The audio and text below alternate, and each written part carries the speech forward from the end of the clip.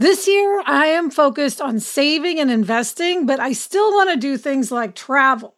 NerdWallet lets you compare top travel credit cards side by side to maximize your spending, some even offering 10 times points on your spending, which means you could end up with a free flight or maybe a better hotel room. So what could future you do with smarter financial decisions? Compare and find smarter credit cards, savings accounts, and more today at nerdwallet.com. NerdWallet, finance smarter. Reminder, credit is subject to lender approval and terms apply. We're so excited to introduce you to Great Jones. Great Jones makes high-quality, thoughtfully designed cookware that's so stunning you won't want to put it away. They have everything from Dutch ovens to ceramic dishes to non-stick sheet pans. They've got everything you want. I have the Saucy, which is a terrific saucepan. It has curved sides, it has a pouring spout, it has a lid, and it looks so elegant.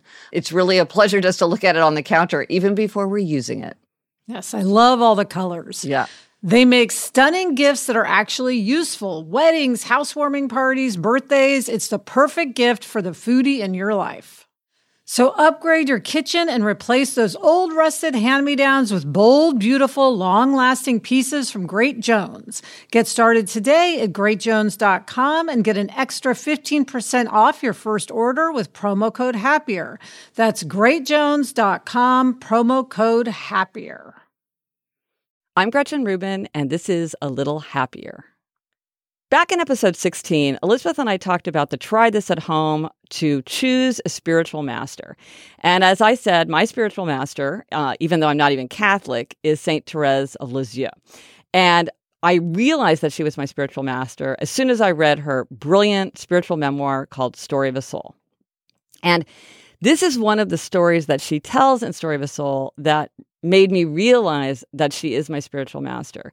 And Saint Therese is talking about why we should accept a gift in the spirit in which it's offered.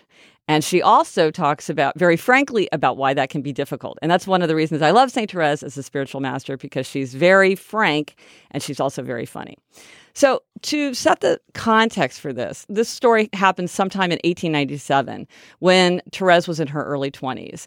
And she was very weak at this point from tuberculosis, which would soon kill her. And Therese was sitting in her wheelchair in the garden of this cloistered convent where she lives.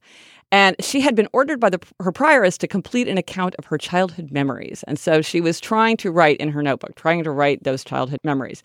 And the other sisters are doing the haying. So here is what Saint Therese has to say. When I begin to take up my pen, behold a sister who passes by, a pitchfork on her shoulder. She believes she will distract me with a little idle chatter. Hay, ducks, hens, visits at the doctor, everything is discussed. Another hay worker throws flowers on my lap, perhaps believing these will inspire me with poetic thoughts. I'm not looking for them at the moment and would prefer to see the flowers remain swaying on their stems. I don't know if I've been able to write 10 lines without being disturbed. However, for the love of God and my sisters, so charitable toward me, I take care to appear happy, and especially to be so.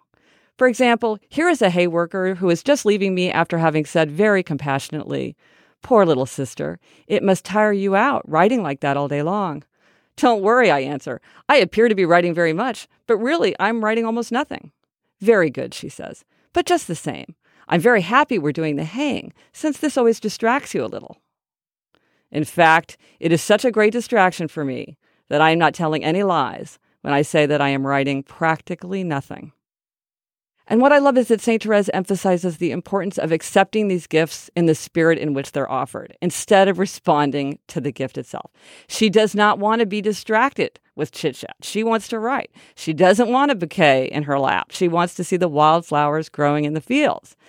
But she says she takes care to appear happy and especially to be so. And the fact is, I've certainly found that sometimes gifts can be annoying and they can be burdensome, or they can make us feel uneasy in some way.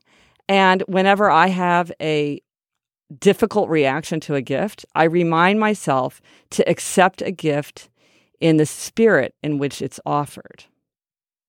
If you want to see a video where I talk about Saint Therese as my spiritual master, and you also want to see my massive collection of biographies of Saint Therese, Just email me at podcast@GretchenRubin.com, and I'll send you a link where you can see that.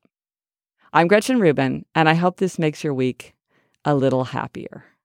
I don't know about you, but I'm always looking for ways for my son to get involved and give back in our local community. That's why I'm excited to tell you about Student Visionaries of the Year, a campaign by Leukemia and Lymphoma Society, the largest nonprofit organization dedicated to creating a world without blood cancers. Student Visionaries of the Year is a 7-week philanthropic leadership development program for high school students.